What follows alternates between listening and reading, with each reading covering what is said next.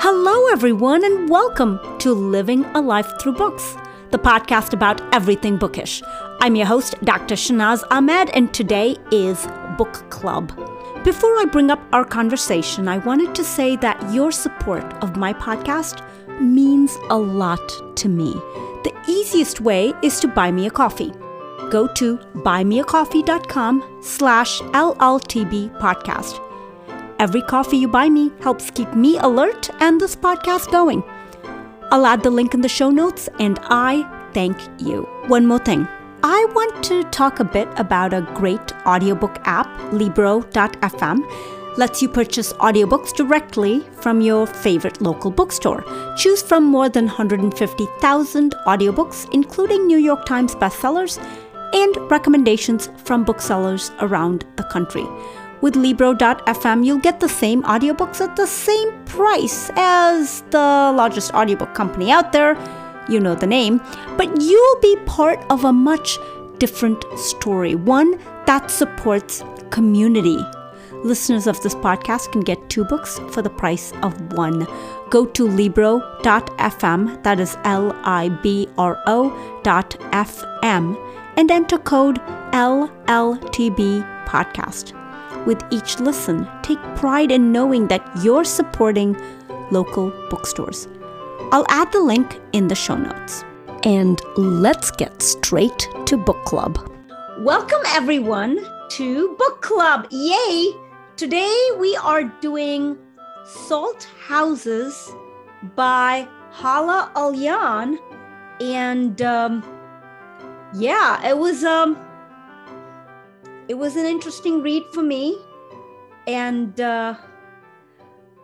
obviously, I always ask first thoughts, and I have a few thoughts about this. One of it is just thinking about, like, oh, what do I want to rate this book and all of that? The fact that I have a podcast and the fact that I've actually spoken to the author, and I almost feel like I know her on a personal level, and we're like, hey, Hala, hey, it really does affect my ability to even put anything less than a 5-star on Goodreads. Even if I felt it, that's one of my first thoughts about this book. Like how and why I have trouble speaking my truth because it's a friend. I feel like she's a friend. But anyway, that's one of my first thoughts. My second thought also is I've read her other book, Arsonist City, which I felt is better than this book. So it was a little bit of, for most people, they read this one first and then her second book. But I went backwards, so it was a slip back for me. Those are my thoughts. Who wants to go? First thoughts? I'll go. So I liked the beginning. And then we got to like the second generation. And I was like, wait, I have all these questions. Are we going to resolve these? Or are we not going to resolve them? And then I realized that there's going to be unanswered questions. And I didn't know how I felt about it. I was conflicted about that. But then when I got to the end, I really loved the end. And there were a couple of things that like really resonated with me, particularly the scene where her grandmother, who has dementia or Alzheimer's, is seeing her breastfeed the baby while she's singing the song. And it triggers the grandmother's memory that was the song that she sang to her babies. And so I don't know, that whole thought resonated with me. And in the end, I was okay with the loose ends, so to speak. Okay. Rufat, you just unmuted, so go for it. Yeah. The first thought, I think it's just, I love multi-generational accounts. So I loved it. I loved both the themes of the family and immigration and feeling how, the feeling of being foreign in a different country. So I really liked both those things, and those stuck with me throughout the book. Nina, you want to go next? Sure. I really loved this book. It hit a few personal notes for me. So, like, my parents, just very similar story, immigration, losing their homeland, having to start over, doing it over and over again. And Alia and Athaf really just reminded me of my parents. So, like, I was bawling by the end of the book. I thought she really captured the impact of all of those moves and the wars. And I thought it was just a very powerful book. I'm still kind of reeling from it. I just finished it yesterday. Dr. Jen? Just crying last night. We've got to find happier, non-crying books next time in the future. Yeah, hell of a book. Anyway, Dr. Jen. I liked the book. I liked the characters, and I felt like the author connected us with them. I also thought that it was a lot of traveling through time for me, and so I feel like there were some times that could have been maybe explored more deeply. I felt like at times it was kind of superficial, but I was also reading it really fast because I read the wrong book for this week, and then I was, oh shoot, I have very limited time to get this done. So I read it fast. So partly my fault. For me, I read it about 2-3 weeks ago, and I'm sitting here going, oh, wow, we have book club today. What was this book about? And I'm going, what was this book about? And that's a statement. If it doesn't stick with me, I'm going, all I know is Mustafa was an important character, and I know how that all goes towards the end. And this book is about immigration, losing your home and moving to different homes.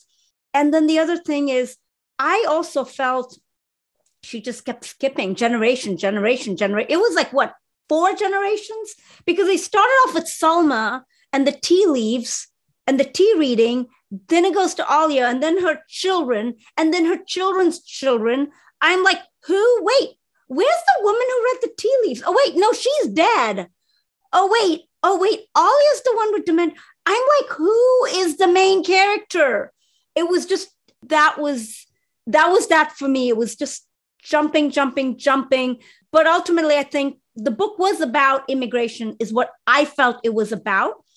It was also, I felt, about family and family relationships and holding families together despite your differences in perspectives and or otherwise.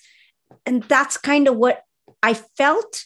Did she have to do it through all of this, so many generations and all of that? I don't know, but that's what I think the book was about. What do you guys think the book was really about? I think this is a really good example of when the title is perfect for a book. So I loved the title, the idea of salt houses, like that just melt away. You know, you have this homeland and then it's not there anymore. It's gone. It melts. And so I felt like that happened over and over kind of throughout the book. And so that was my favorite part. I definitely, like I said, those were my first thoughts too. And the book is about immigration and family, holding families together. But to answer your question, did it have to be 4 generations? I think yes, because she's not only talking about, I mean, if she's going to go through like 4 or 6 different wars, I don't remember how many, and then she has to bring all that complexities in the characters and in the way. I mean, immigration is not just like a 1 generation process or not just a 1 day process or a 1 year. So I guess in order to bring that particular perspective, yes, it had to be. And I thought that was the beauty of it. It did get a little especially I read it on the Kindle. So I think a paperback would have been better because she has the family tree in the beginning. And I could have gone back if I had a paperback.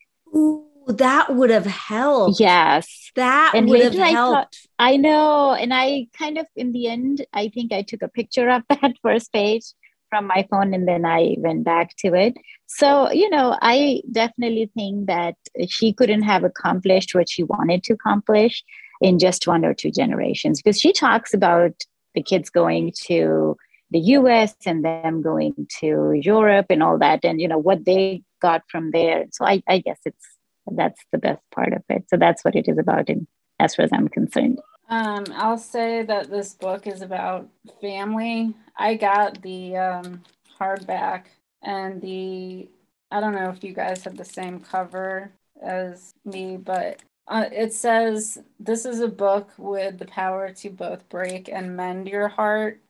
And that for me comes down to family.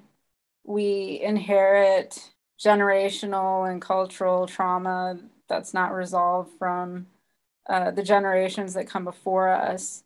And family is so messy and intense and contributes so much to our identities, most of which, is kind of unconscious to many of us. And so this book I noticed she's a psychologist. And so she is. She kind of did two things at the same time for me. She provided me a beautiful story, but at the same time, she moved me along in my own psychological process. And the crying that I did, it was necessary, and it was beautiful, and it was moving. And it was because of how I related to the theme of family in the book. That was beautiful. Erin? I mean, I think really piggybacking off of all of the family theme, to me, and also melding the salt houses with it. Like, I felt like a lot of what was being said was that home isn't a house. It's not even necessarily a land, as much as we think that we want to get back to that place. When we get back to that place is changed from, what drove us away from it. But home is more about the family, about being with your family, and that, like, family is your home, and it doesn't necessarily have to be a specific location or a specific land. That's what I got out of it. And I really thought that was beautiful as well. And I don't come from a family with any immigration. I mean, the closest thing I can say is that I've moved to the city away from my family, and it's a very different culture. And my family would say it's a very different culture. And I do worry sometimes, like even with that slight change, right? Because it is slight, but it is a change. I worry about the things that I grew up with and how that's going to be different for my daughter, and I mean, not to suggest that there's like trauma or things that go with that, but like the cultural piece and the traditions, that was part of the story, that they were worried about some of those things being lost.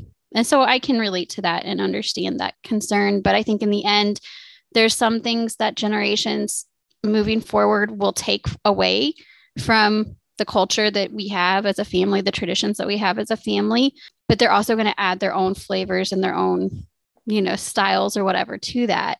I thought that that piece was very beautiful. What do you guys think about, like, is there a scene that really resonates with you? What resonates the most with you when you think of this book? Like for me, like I said, I don't remember much. I mean, although I just recently read it, but I remember the first scene, the tea leaves. And I don't know, I remember the swimming scene where she almost drowned, where she's walking by. It wasn't Atif. I don't think it was Atif. It was this other guy right by the beach. And she decides to just go into this beach, and then she almost drowns, and this other guy rescues her. And I don't know why, but that scene just kind of resonates with me about like women and attention and what's expected of us and how we will cross that line if we want to cross it. That's something that resonated with me. What really resonated with you guys? Scenes specifically. I already alluded. Oh, yeah, go ahead. Go ahead. No, you go ahead, Griffith. You go ahead. Oh, I was just saying that, for me, it, like I said, the main thing to me, it seemed like, was about life. And what the beautiful scenes that I really liked were the part when she has Alzheimer. And I just thought that was so, like, because we saw kind of her characters, like from when she was getting married all the way to becoming a mother and grandmother and going through all that. And the last part when she has Alzheimer and what she's going through, all those scenes were most touchy for me. I thought that was really the in one way, one of the cruxes of the book too, other than the immigration and family life itself, was definitely, I thought, a very beautiful part of it. So I guess that's where I felt very emotional. Yeah, Brad's mother had Alzheimer's. So to read about that in a book, it's just kind of like anytime, you're reading and you think, oh, this person does not hold their memories as well. Like, it was really weird because my uncle has actually Parkinson's, but lately with his drugs and everything, he's having episodes where he's just not there completely. Or his daughter went to visit him and he's like, oh, he's asking his wife, did Shauna's leave? And it's like, no, Shauna's never came. Sanaa's here, your daughter's here. And when any type of confusion or misrecognition in an adult, when you go through it in your own life and then you read it in a book, it really elicits emotions. Dr. Jen?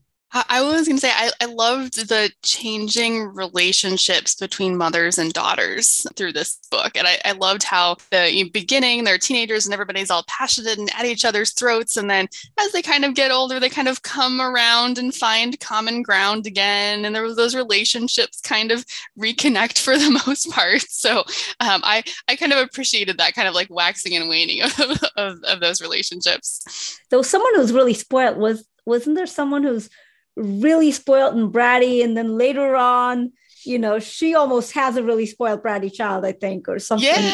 Yeah. And she realizes that like her mom's opinion of her husband was completely right. Like at the end, she knew exactly what was going to happen, but you can't tell people those things. They don't listen. So they got to figure it out on their own.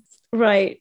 Erin, you're next. The scene that really like sticks with me the most, I said at the beginning, and I really feel strongly, like it was like I could almost like feel like I was in the room, and that was on the porch where the grandmother with Alzheimer's comes out and sees her granddaughter breastfeeding and singing that song, and that was just like, it was just very, very. I remember crying, and I think part of it was that it was like Alzheimer's is part of my family too. So I know what it's like to have to watch a relative. I've watched multiple relatives go through it, and to think about it from her perspective, and like she doesn't realize who it is, but she still recognizes her own piece of that. She recognizes, I think, a little part that is somebody that is important to her because it's the song, right? And it's so funny how that is really what triggers her memory there. But I think music does that. Like that's, out of the normal process of the nerve cells or whatever in that instance. But it just, I don't know, it just really resonated with me. And I think also the part about the granddaughter singing the song that resonated with me. I remember my grandpa, I mean, I hadn't thought about it for years and years and years until I was pregnant. And I don't know why it like came to me then, but my grandpa used to sing that song, "You Are My Sunshine," and which I love that song, but I like hadn't thought about it for many years until I was pregnant. And I was like, that I would sing it to my pregnant belly. And I was singing it one day and my mom was like, "Your grandpa used to sing that to you." And I was like, "You're right. I do remember that." But I didn't really like consciously remember why I was singing that. So that's why I think that scene sticks out to me, but I love it. I thought it was so beautiful. I think it's super neat with that whole song memory. You're absolutely right, because it's beautiful. Even your story, Erin, is just absolutely beautiful, where you have a memory from your grandpa singing a song and now you're singing it to your baby. I mean, before Nora was born, and it's just like, wow. It would be really interesting to see if somewhere Nora kind of recognizes that song down the road. That would be that would be neat. Nina, you're next. There were many scenes of, especially ones that others have already mentioned, that stuck out. The one that I'd like to add is when the grandkids are they sneak out of the apartment building to go get a pack of cigarettes. One, I just love that kind of mischief. I'm guilty of that growing up. But also just the gravity, their recognition of the gravity of what's going on. She really kind of captured that advancement into adulthood, or perhaps like a loss of innocence, just a little bit, and the realities of the world. I remember myself and my cousins, when my uncle used to live here, we all would sneak out at like 3 a.m. to go to Steak and Shake. I mean, it wasn't a cigarette, but it was, so I'm reading the scene and I'm remembering, it's like all of us like, okay, let's go. Dad and Mom are asleep. And we're all like tiptoeing around the house. And then someone opens the garage door. We're like, oh my God, there's a sound, the garage. And it's like, we're like, okay, quiet, go. I was, and so reading that, I think there is beauty in writing a story where we don't have the exact same thing of sneaking for cigarettes or something, but it's that universality of kids sneaking out to do something, the universality of music, the universality of, I guess, immigration, or losing your home, or going from one home to another. Like Erin, you said, you didn't really immigrate, but it's the concept of how you can still attach yourself to something which is far different. I mean, yours was like, you're like, well, I moved from the city, but still you're able to attach yourself. And that universality is one of the beauties of this book, I think. Why would you recommend this book to people? Would you recommend this book to people? And why would you recommend this book to people? Or why would you not recommend this book to people? Nina? I would definitely recommend this book to people, with the caveat that I felt that it was just slightly missing representation from the Jewish faith. My parents were born Muslim. I was born Muslim. I'm not a practicing Muslim. But that, to me, what is very important is the bridging of the Jewish faith with the Islamic faith. And as I was reading this book, and she was touching upon, the political aspects of Palestine and Israel, I was really hoping at some point there would be some kind of, I don't know, like some kind of melding, like maybe Gabe, who was, I think, Lena's boyfriend, like maybe he's Jewish. I don't know. Like I was kind of rooting for that because I do have a Jewish relative in my family through marriage. And that's something I'm very proud of, that we have this blending of faiths from in our generation and in America, whereas, over there it may not be possible. And I just see that as very hopeful. And so I was hoping for that. That's quite a point. That's very valid, because even today, you go to the mosque and you talk to quote unquote practicing Muslims. It's a very sensitive topic. I mean, maybe I'm judgmental or whatever, but if someone from the mosque was here right now, Rifat, you can correct me and tell me if I'm right or wrong. If someone from the mosque was here, I don't know how they would react and or respond to your comment, Nina.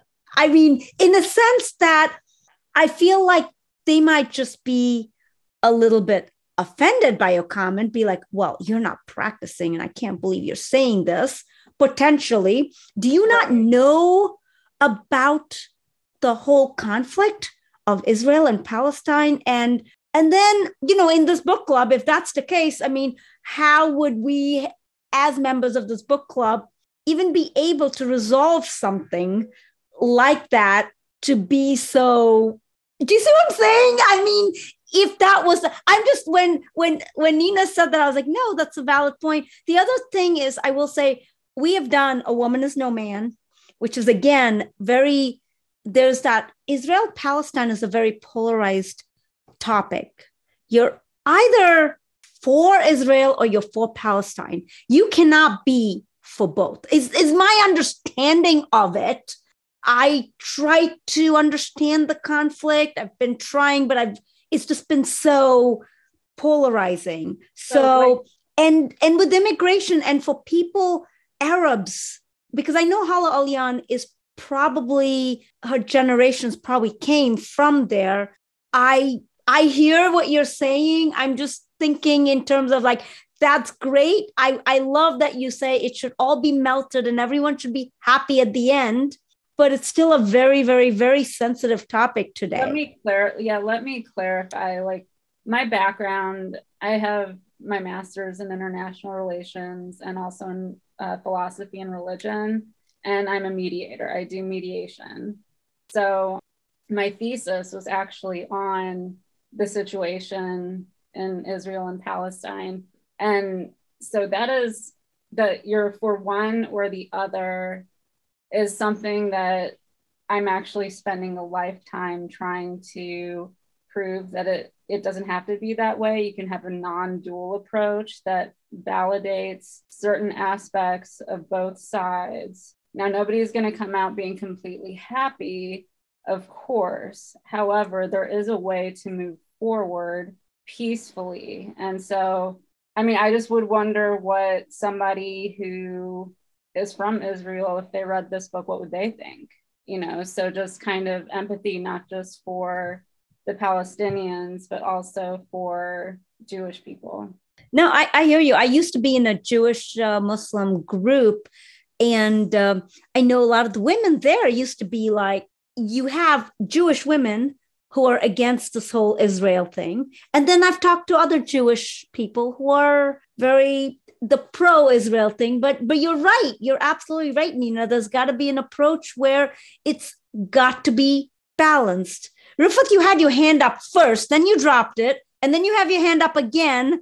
So who wants to go between Rifat and Erin? Go ahead, Erin. I was just going to ask you, Shanaz, about your group, because I knew that you were in that group. And if I was curious what your experience had been with that topic, but you shared that. So I'm glad you did. And then the other thing that I wanted to mention is that like we have put it in this dichotomy of Palestinian versus Arab. And I don't think that people always acknowledge the role that, for lack of a better term, a lot of the Christian governments took after World War II. I mean, part of that conflict is on us, too. And yet Christianity isn't brought into the discussion much in that conversation, other than that I think a lot of people think that many Christians feel like they support Israel, but that I don't think that that's actually the case. In fact, like I wouldn't take sides in the situation. I think that there's a deeper story there. I think that everybody though needs to like own their part in what happened. And I think to clarify my earlier statement about like the theme of home being family, I think that's true, but I don't want that to sound like that there's no consequences to losing one's homeland and, having to immigrate or be a refugee somewhere, because that has a lot of stuff that goes with it emotionally, physically, financially, resource wise. And so, yeah, I mean, it was eye-opening to see how that had affected this family for so many generations, even past the situation where they had to leave their homeland. Yes. So interesting point, Nina, you rose and, you answered really well, Shanaz.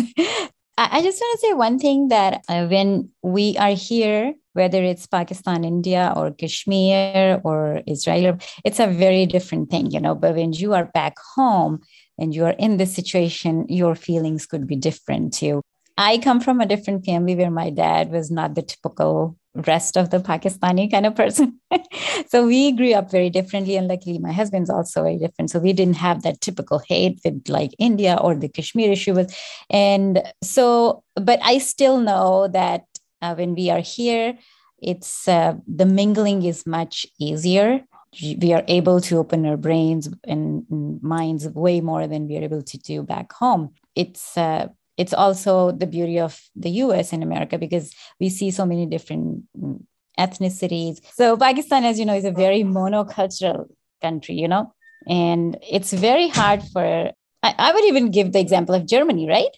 Like it's hard for them to, Germany versus US, you know what I'm saying? the way people welcome you here, the way people blend in here is much more different. And I want to say even difficult. Then, so I guess that's one point that I wanted to make, that it's being here versus there, being born and raised there versus being born and raised here. So that's one part of it. And secondly, you answered the question or the point that you made, Erin, yourself, and you said that about the house being a home where the family is. I kind of wanted to say that, but you said it yourself, that the toll it takes, we can't basically minus that, or we can't just ignore it. And it's not only with refugees, I guess. Nina's parents came, and I'm kind of first generation, and Shinaz, you are. So we kind of give and take, there are times I don't know, it's such I don't know, the feeling is so, sometimes I don't even like that feeling that, I don't know which way to go, what to like, what not to like. We have kids, we have celebrations. I graduated here. There's so many events when I could name that, okay, where am I? Or, what am I missing? What am I not missing? Why I'm not missing?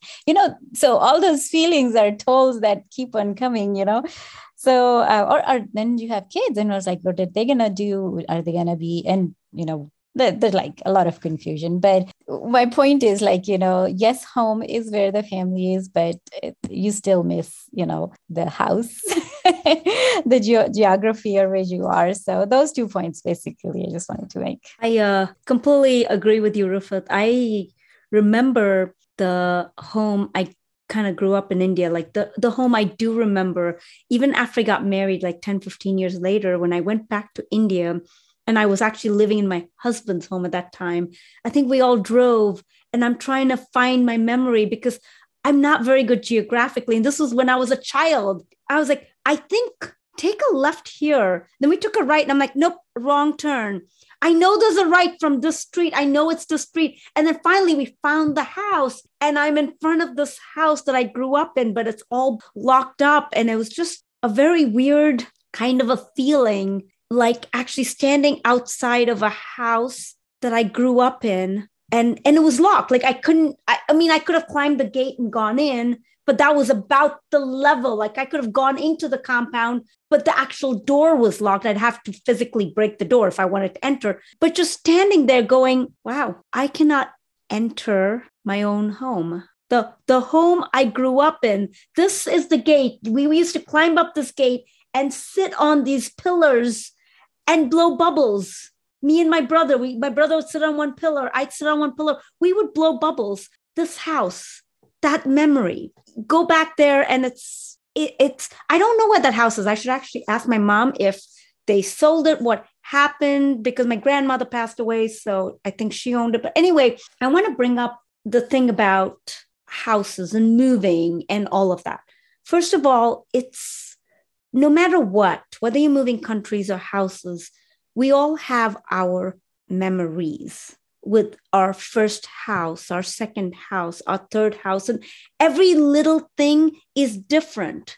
Maybe this first house, oh my gosh, there was that street down, there was the street, and when you go down the street, there was the shop around the corner. And then you go to the second house and you miss that shop around the corner. But you have a different shop, but you miss that shop around the corner. There are things you miss from that. And then you build more in here. Then you go to the next house. And I guess that's just how it is. For me, India, I guess the thing I miss the most is the food there. And I also miss hanging out with my niece and nephew. We would hang out at these restaurants. Again, it's food. It's these neat, eclectic restaurants on the street corners and eating like these pani puris and bale puri and all of that experience, those memories that you form that I can never form here in the United States. And that's what,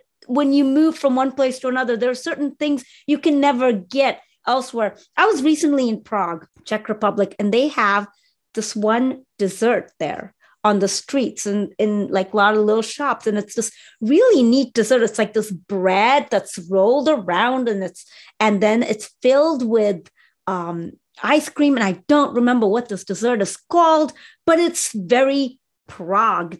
That's what people buy there. And then when you go on a tour there, everyone's having that dessert and you can't just come from Prague and not have it. And it wasn't great. Okay. I thought it was like ice cream was okay. It was fine. But I'm thinking to myself, if I was from Prague, if that was where I grew up in, and then now I'm in America, I will always miss that ice cream rolled up in this pastry that I got in the street corner. And I'll build these memories with my friends when I went and got this, just like my memories of the Bhel Puri and Pani Puri as I'm talking about. And so home, I guess, involves people. Home involves people and the memories you build with them. And also it's what you are doing. Can you rebuild those memories in a different country? Maybe some parts of it, but not all of it. India, Pakistan, division, all of that. I will tell you, when I came to America, I remember my brother making one comment because he was in school and we're Indians and he was hanging out with Pakistanis. And he made this comment. He was like, it's interesting that like I have Pakistani friends. And the commentary was that both Indians and Pakistanis are immigrants in the United States.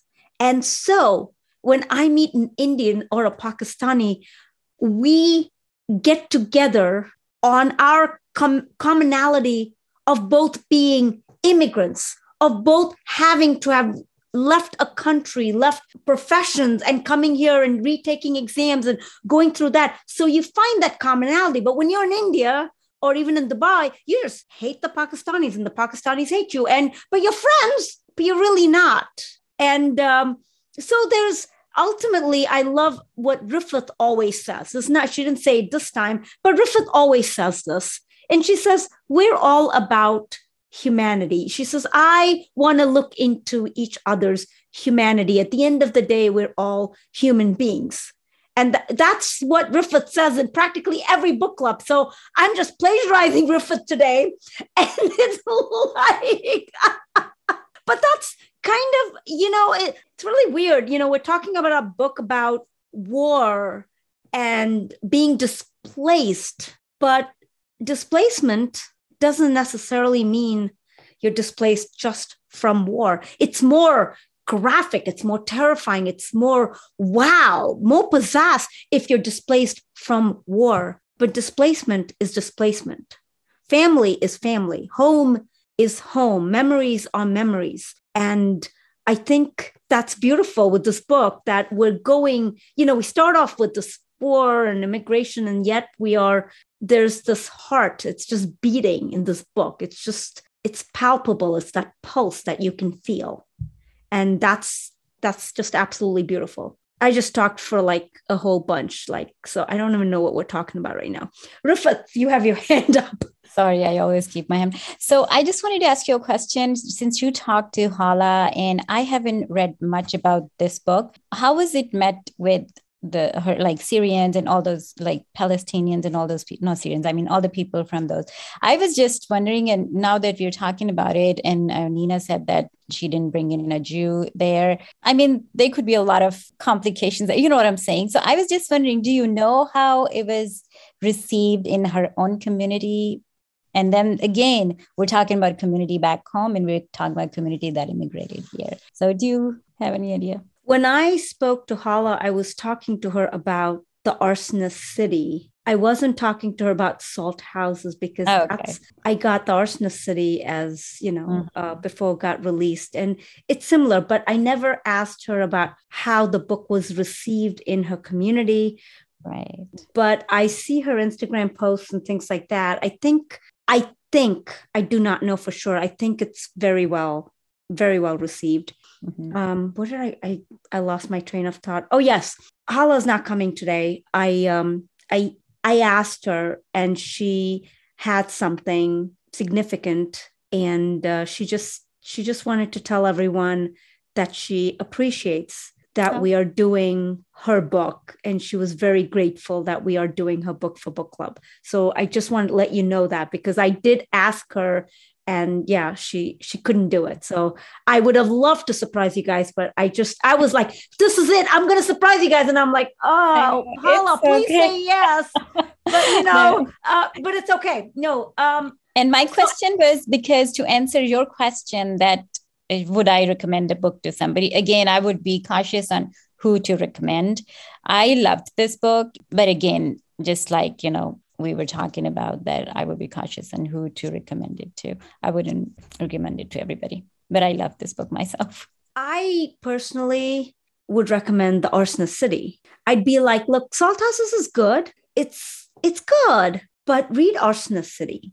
That book I read, I'm trying to think when I read Arsonist City, but there is a scene in that book. I read it like months ago. Like I'm talking, this was one of my top books from last year. And there is a scene in that book that's still like, I cannot get it off my head. Like I have tried, like, just forget it. I'm like, I can't.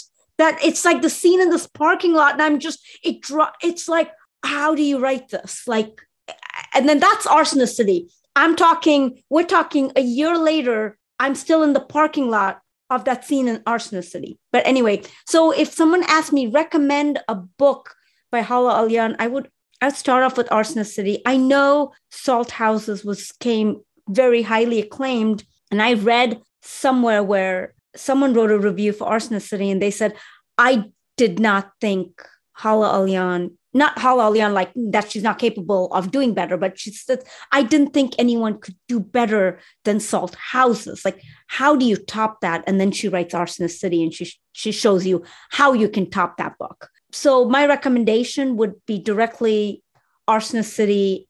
And that's that. I don't think I would necessarily say, hey, read Salt Houses. I would say read Arsonist City. If you want, read Salt Houses. You may like it. You may not. It's not up there as Arsonist City, but it's good. That's what, and that would be what I would say. Sure. And I just, most of the people that I know, I would recommend, and they would be willing and happy to read it. But I was just like, there might be not everybody, but it's right. Right. I would really love to have, I guess, a Jewish person read this book and get their perspective. If they would think that, no, Nina, I don't want a Jew in that book. Thank you for trying to integrate everyone, Nina, but I do not want a Jew in that book. Or would they be like, absolutely, Nina, yeah, we should get everybody together. You're right. I don't know. I am curious of what their reaction would be. And also it would be interesting to be like a Jew who is pro-Israel and a Jew who is pro-Palestine.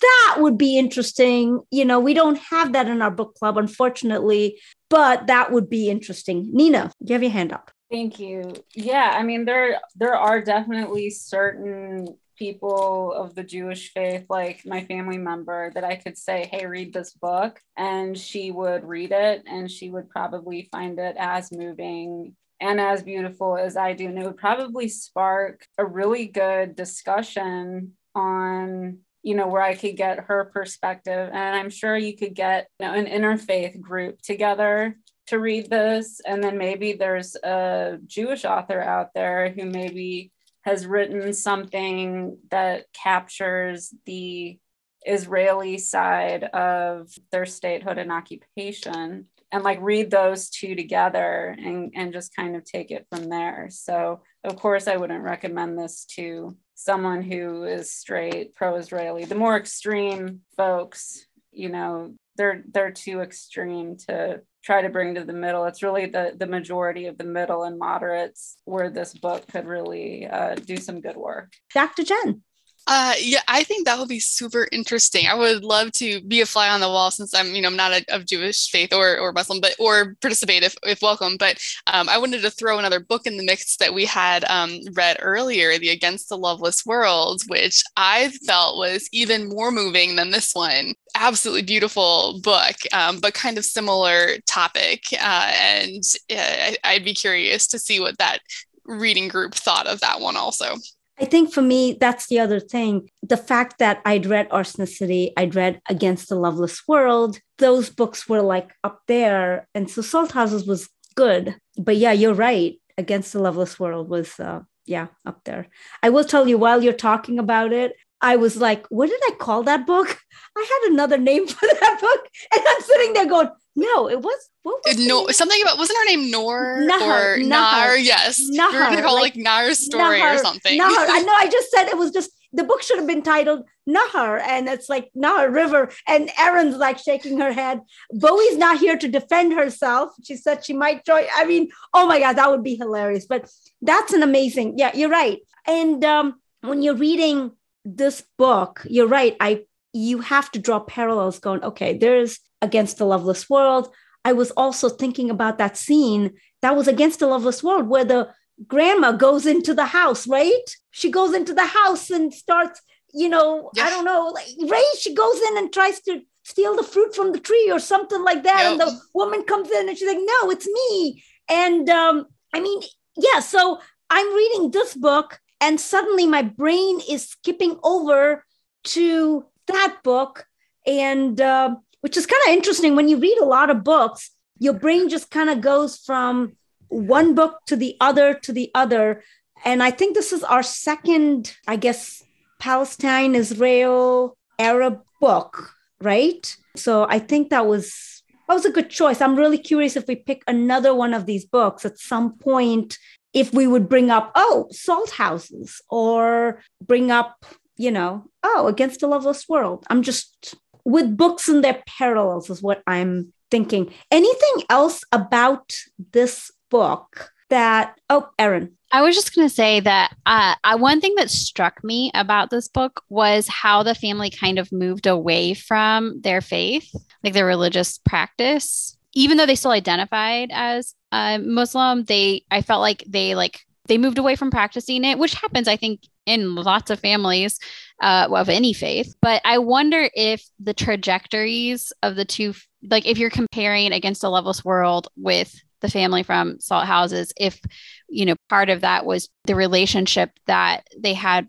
with religion. So like one still clung to their faith and the other, it was kind of like Mustafa's death, like pushed them away from their faith and definitely away from continued extremism. And in fact, the one daughter used it with her stepson to try to say, like, this is why this isn't a good thing. You need to be careful, how you're practicing your faith.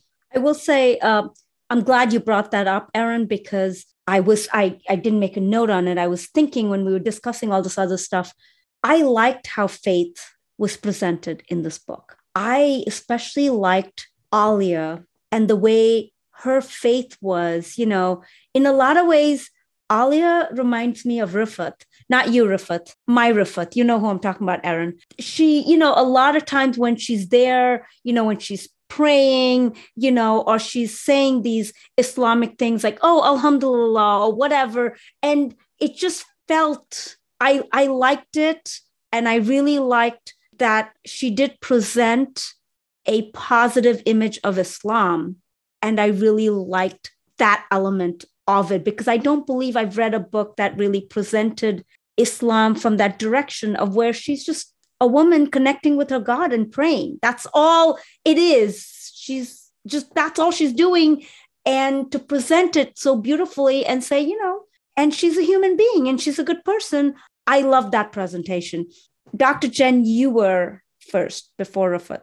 Oh, I was just going to say that I agree. I liked how religion kind of changed through the generations. And I think that was one of the reasons why it was so important to have all of the generations, because it really showed that progression of how things changed over time, and how people viewed faith differently throughout the different generations. And it kind of, mimics the path here in the US too. But I think that was just a kind of side note about the religion part. I was just saying that was exactly the reason I asked how was the book received back home? Because she portrayed that, and I think I didn't make that connection. But as soon as Erin brought it, I was like, that was the reason I wanted to know how it was, because that is pretty forward. And I do believe, I think Shahnaz, probably Middle East is a little bit more modern that way, maybe as compared to Pakistan and India, I guess. I mean, all smoking and all that. And I guess we don't have that openly back home. Of course, people do everything, but that was another reason I was talking about my recommending you to, because there are a few books that I have recommended in past, and they didn't sit very well with I was gonna say you said smoking is acceptable and all of that, or whatever is acceptable. I'm like, including prostitution. I was gonna add that in, based on that other book. But anyway, right. Continue. So yeah, that was the reason. But I know. So I was like, I'll be cautious not to. But most of the people that I know, I want to say 95% of the people in my circle would love the book, but there's just only 5% who might not adhere to that. Yeah. Nina, before I call you on, I will say religion is something I think over the generations, right? You start off with this religion, and then over time, I feel like religion dilutes potentially a little at a time. Maybe I'm just making this up, but I feel that, okay, if I was there at the time when our prophet was there, I'm sure people and their religion and how they practiced it and how significant it was would be way different. Then the next generation and then the next generation, we're trying to kind of hold on, but every generation alters things a little bit. And our situations are a little different, but I guess we try to hold on. Piggybacking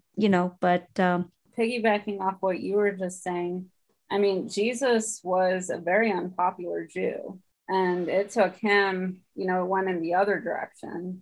It got concentrated, not, diluted as time went on. So I think it has to do with like, religion and politics, they do intertwine. It's sad, but it's true. And but in the book, what I liked about religion was Abdullah. He was Latif's son that I think one of the granddaughters married and adopted as her own son. And so he was super faithful, like Mustafa and Atta. But then 9/11 happened and it woke him up. And I also like how his mom or his stepmom was describing her faith and like how she understood it, juxtaposed with the way that he was practicing becoming almost a jihadi. I thought that was needing to be called out.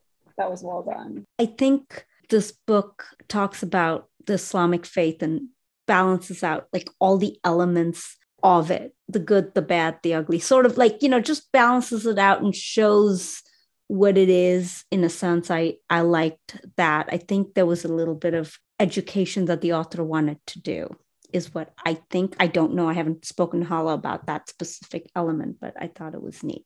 Yeah. So kind of building on what Nina had said about politics and religion being intertwined. Yes. And it's almost always to the benefit of politics and to the detriment of religion when you think about that. And I think that's really sad.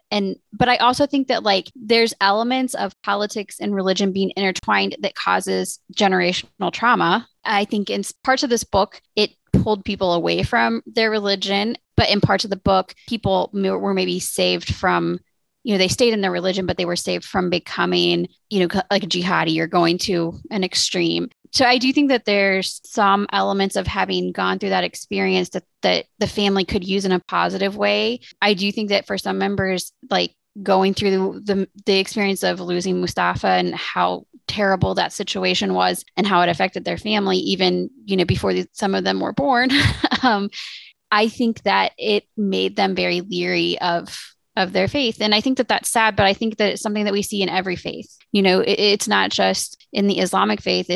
I would argue that pretty much any organized religion has that same experience. When people use religion in a wrong way, it can become very traumatizing, and it can become very traumatizing for multiple generations in a family. So I think that kind of all of those aspects really pulled together, and you got to see that full picture by looking at the 4 generations. So maybe going back to that original question, does it need to be 4 generations?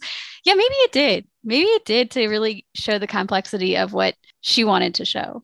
Maybe it needed to be 2 books. I mean, okay, I know, Rifat, you're next. You can go ahead and argue with me, because I just think you could really, really dig in. Granted, if it's like 2 books are way longer, you're just like, oh my gosh, this is such a long book. I don't want to read it. But I just felt a jump, every time it just went generate. Who are you? Oh, who are you? Who are you? You know, like I said, if you need to keep rolling back to look at a family tree, you're taking yourself away from the book. And I was like, hold on, let me see. Where are you? You are, you are her grand. Okay, back. Where am I? Oh, okay. So you are going to the beach with who? That's just not how you read a book. I'm sorry. I just think it could have been maybe, I guess, enhanced rather than be as jumpy as I felt it was. I felt it just went character to character to character. Like it went fast. It like literally went Salma, Alia, next person. It just I'm like, wait. Let me sit with Salma for a minute. Let me talk to Salma for a minute. I'm not ready for Alia. Okay, fine, Alia. Okay, I'll learn about Alia. Oh, you jumped to someone else. Wait, hold your horses. That's what I felt. But so I had quite a few points. First, about dilution of religion. Rufat and me are like, okay. I know, right? Sorry. Yeah. Woman. So I don't think religion dilutes, or for that matter, culture even dilutes. I mean, if you look at Alia versus her daughter, she ends up wearing hijab. So I think, it didn't die. It actually concentrated more, right? So I think even now there are a lot more younger girls who would be wearing hijab, and I never did it, or my mom never did. So, I think even with Christianity, I guess a lot of younger people may go back. So I guess maybe it's a generation, not even generation, and it doesn't even matter the family dynamics or something. It's just something, you're more religious than your parents, or sometimes you're not. So that thing, culture, however, I think a lot of times we say, oh, our culture is lost or something. I always believe that the culture is modified. It's never lost. The beauty is like, you add things. And I love that diversity. And I love that fact that, we take something from here. I did say earlier that I miss it. That's a different thing, but I love this thing that we have over here with so many different cultures. And I love that my kids are able to enjoy it. Sometimes actually I tell my husband that it would be really nice if you and I were from different cultures too, so that our kids could be more diversified. I have a couple of friends, like a Vietnamese is married to a Pakistani. So the child has way more languages and food and palates than we do, So I love that thing. Of course, my mom does not appreciate that, but, so I love that part. So I think the cultures always get modified, not diluted. Religion is like generation, person to person, I guess. And politics and religion, and I think even economy is part of it. Not only politics, the economy really dictates the culture a lot. Even back home, like more women working. I know it's because of the women rights, but it's also because of economy. The divorce rate is higher because of the economy. There's so many things that dictate a culture, and the culture, whatever. Where did I read it, a book lately, that culture is not what you encourage. Culture is what you permit other people to do to you, So that I thought it was an exact quote to quote, but I don't know, maybe we read a book together or something, but that. And the last point, what were you talking about, Shanaz? No idea what I talk about. I talk about a whole bunch of things. Me, I go all over the place.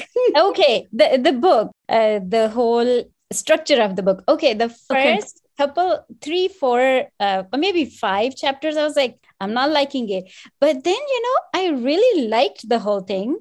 And it was a challenge, a little bit of a cognitive challenge for me to kind of remember. And so I would kind of look up that name and go back and see. I thought she did a really good job. Personally, I don't think the book should have been longer or shorter because in that chapter, she stayed in that very day or very year. And then she brought a lot of stuff from back. So I know we didn't know about Salma a lot in Salma's chapter, but we did know. So I thought that was a very creative way of writing. And I know it was a little bit of like frustrating, but I just thought that was the beauty of the book for me, that she had those little chunks. And then she brought the history, and then she also mixed it with the present. And, I wouldn't want it any other way. By the end of the book, I was like, I loved the way she did it. Okay. Well, we're getting like an hour already in. Anything else before we go into our favorite topics of cover and title? Oh, Rifat. Okay, keep going, Rifat. So sorry, guys. No, keep going. No, it's fine. Yeah, keep going, right? I just wanted to say that the scene where the great granddaughter goes and actually sees Selma's home had so many meanings. And I know that that's the same meaning that you said, Erin, that houses are not like homes are not houses. And that was also, I was hoping that she was not going to make it melodramatic where she goes and the granddaughter is crying and it was like, oh my God, that's my parents. She felt that there's nothing, So it also tells that no matter how our past is like stuck to us, it's not that stuck. I don't think you go back more than 2 generations to really not. I mean, once you have your own generation, it's just them and your own parents. You don't go back. So that was a very beautiful part for me. And I'm happy that she did not create a melodrama there. She did it very nicely. I also like the way that the chapters were structured. There was a little almost like teaser in each chapter that was then satisfied somewhat by somebody's next chapter. It was difficult to follow with so many characters. I'm really glad I had that family tree at the beginning. I read the acknowledgments that the author wrote, and it seemed like the original book was a lot bigger. And, these are stories that her granddad, her great-granddad, like I'm just imagining if I were to take all the stories and the letters that like my dad wrote to my mom and like tried to take all of that was so personal to me and then turn it into a fiction book. I don't think I could have done it any better. I did catch a couple of edit mistakes in the book, which showed that, perhaps it wasn't, I don't know, there was like a deadline, publishers got to get it out. There's that business aspect of, getting a book out. So for her to take, something that was like her family's stories and then make it into a commercial book, I got to give her props for that. I'm writing a book right now. And I've spoken to a lot of authors, as you know, on my podcast. I will talk about that edit error that you see in a book. A lot of books, a lot of them have edit errors. And the reason edit errors come up is because nobody's perfect. Like, so I write a book and there's like a ton of errors. I go through as many as I can, but then obviously I'm blind and I can't see the others. Well, then it goes to another editor and she goes through all her errors, but she's also blind. Everybody, it keeps going through different editors. And it's not so much a matter of time. It's literally that, they're reading through it and they're doing their very best, but sometimes it still slips through the cracks, even in very this is it's Mariner Books now. It used to be HMH, but what is Mariner bought by HarperCollins or Simon Schuster? I can't remember. But anyway, it's one of the top 5 publishers. And so yeah, even in that errors happen. Like, for example, there was in Arsena City, the main character is Mazna, and at one point, I was reading and it says Mazda, and I'm like, Mazda. And I got confused. I was like, where's the reference to the car? Or is there a car? And then it threw me off. I literally like, Hala, Mazda or Mazda? What am I missing? And she goes, oops, that's embarrassing, is what she told me with Arsena City. So I mean, and that was the copy I got was a finished copy, wasn't an ARC. So these things still happen. And as a writer, I've read like Stephen King's books, like Stephen King's book on writing. He says, read any book, every single book has some sort of an error in it. So don't expect your book to be 100% perfect. There is that. As far as her acknowledgments, I'm pretty sure I read it too, where she was talking about how, she's very grateful for her editors to look at things, and because they're able to see things that you're just not able to see. Like, it just blows my mind. Like, my book's with a professional editor right now. I mean, she's given me my notes and I look at it and go, Never considered that.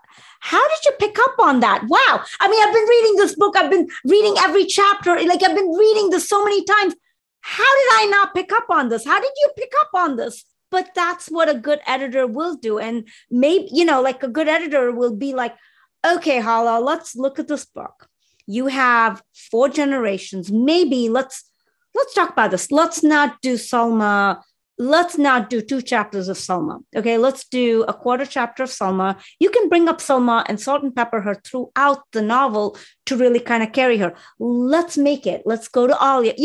An editor would talk to Hala about it, and she would then be like, okay, let's do this. Because she might have written 150,000 words, and the editor might have brought it down to the 80 or 90,000 words that it probably is what I'm thinking. But yeah, editors are magic. Anything else before we go to cover and title? I was just going to say, we never talked about.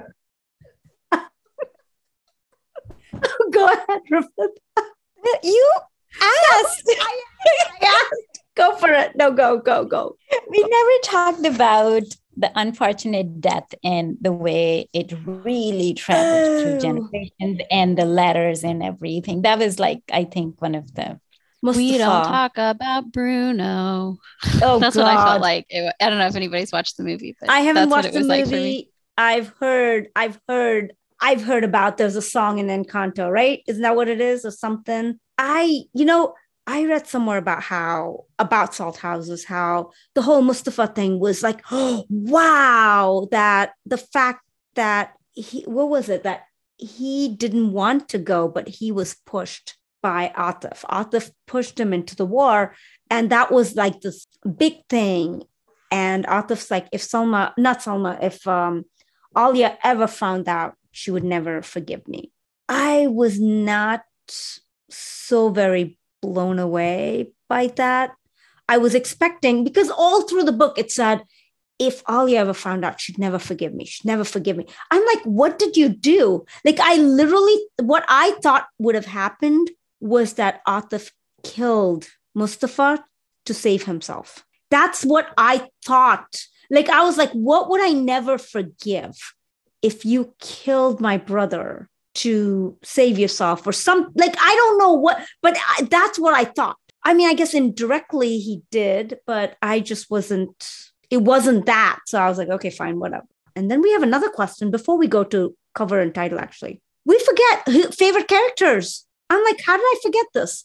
I'm just going all over the place. I liked Atif personally. And he's just, I don't know, something about Atif. He's just kind-hearted. He's sweet.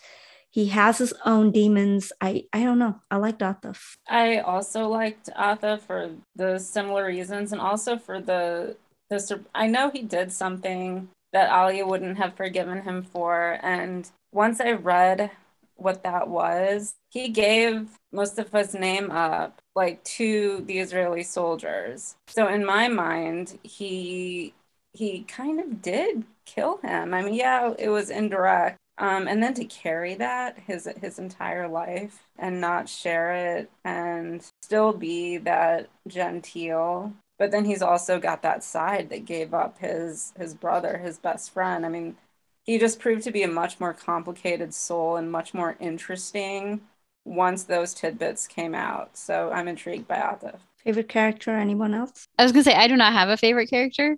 I really don't. I don't really feel like I got to spend enough time with any one of them to like them better. I liked them all equally. They all had great points. See, you didn't get to spend much time with all of them because she didn't write more about them. She just jumped. I'm sorry. Oh my gosh, Hala, if you're listening to this, I'm just being obnoxious. I swear I love you, Hala. If you're ever listening, I'm just being obnoxious. Okay, Rafat. So in terms of development of the character, I really liked Alia's character. I think from the feisty girl to having to go through, a beautiful marriage and then the brother's death and all that. And I mean, I personally don't like very bossy people and controlling people, but somehow the way, and then we're not talking about what we like, but I'm talking about from the way as a writer, she really had an expert hand on Alia as compared to any other character. Yes, Atif was, but I think I liked how complex Atif was, but she could have gone in a little bit more detail about him and maybe created some more enigma about him and then broken it in a different way. That could have been more, it kind of like was just in, kind of in passing that she mentions in the end. That's where I had a little bit of a disagreement, but Alia's character overall was, I think, very well captured given the conditions that, moving from one place to not liking a place where you live, loving the husband, but not loving the husband, family, and, all that. I thought that was beautiful. I don't have a strong favorite either. I liked Susa's kind of development psychologically over her lifetime. I thought that was interesting. And at the end, I liked the granddaughter, Nyla. I don't remember what her name was, the mother of the little baby. I thought she was very sweet. Title, cover, and rating. Let's do all three together, like title, cover, and rating. I think I'd give it 4 straight across the board. I think title, cover, and rating. I'd give it 4 straight across the board. Maybe 5 for, I don't know. Maybe the cover I might pick it up. So 4-ish straight across the board. How's that? Okay, I can go next. So I would give the cover a 4. I mean, it's beautiful, but I don't know that it gave me too many clues about what I was about to pick up. But I love the title. The title's like, if I could give something like a 5+, I would, because it definitely, it had a lot of imagery for what you read and a lot of theme behind it. So title 5, very clever title. Exactly what you just said. Cover 4, and overall, I gotta give it a 5. Reluctantly, I'm giving it a 5. Reluctantly? Because of my bias, because of my, like, I saw my parents in here and my family struggles. And so it just moved me so much. Hey, last time you brought Uva down in your rating. I'm like, I am not accepting this. Nina, I am not accepting this. That is true. You totally called me on that. You're right. So I should change it. To... No. It's fine. I just, you should know me by now that I'm pretty nutty that way. So you're fine. You're totally fine. I like you to call me on that stuff. So thank you. Rifat, woman. The title, definitely 5+, like you said, Erin. Beautiful title and very poetic, very amazing, so many dimensions. And the book itself, before I had the book club, when I read it, it was 4.5. I would go with 5 right now because of, all the dimensions that even I brought that I didn't know at that time. The cover, honestly, I did not like the cover. I'm not going to discount my rating. The cover looks like it does not. I mean, we're talking about something that started in 60s all the way to now. It should have some more projection of what we are talking about. It seemed like, honestly, to me, it seemed like a very playful, a young adult, somebody from Etsy drew it. And I don't know what made Hala pick that cover. It seemed like just those greeting cards. I'm sorry, but I just don't think the cover and the title and the story went together. The title and the story, yes, but the cover, very contemporary, did not, I opened the book. I didn't have the physical book, but when I started, I had seen, of course, that it starts from 1968. And I was like, no, the cover is way too contemporary for that. So I didn't like at all. Rifat, Hala's not here. But I will defend the cover in the sense of not defend it, but to say that I don't think Hala necessarily had much say in the cover. Like it's a lot of it, like with publicists. Okay. I think she'll just go in. They'll be like, pick one of these. They'll do the cover and they'll be like, pick one, maybe alter it a little bit. I really don't think she has like a huge say in the cover, because the publicist would be like, we know what sells. And even with the title, publicists can lead an author to be like, okay, let's switch this title around. I'm pretty sure I'd have to go back to my interview with Alka Joshi, the henna artist, or I'd have to ask her. Like, I'm pretty sure that publicist had changed the title or something. And even with the henna artist, the cover, I'm pretty sure I was like, Alka, she's like, well, they did the cover and they said it's this.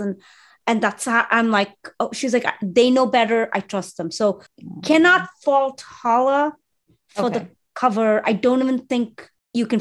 I mean, I don't know about the Salt House as the title. I don't know if that was her original title or if the publisher, I don't know who gets the credit for it per se. But yeah. Yeah. And I said, I'm not even discounting my rating just because of the cover. No, I know. I just wanted to say. The cover, no, thank you. It's good information because I just somehow thought that the writers in ideally they should have, it's their book. But it's just that I think it's a book that can be read by older and younger people. It's a book from the cover that only younger people and only women would pick.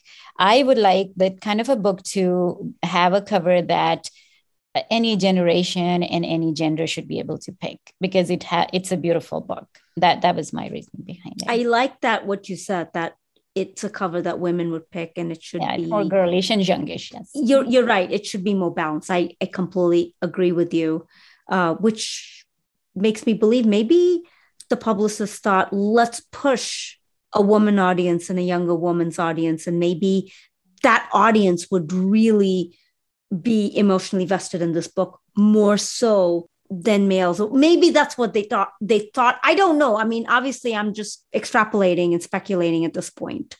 Dr. Jen? Yeah, I agree. Marketing is not necessarily what it should be. I think we could make it an ideal, title and cover, but marketing people have their own ideas. So yeah, I agree with the title. Like we talked about before, I think the title is definitely 5+.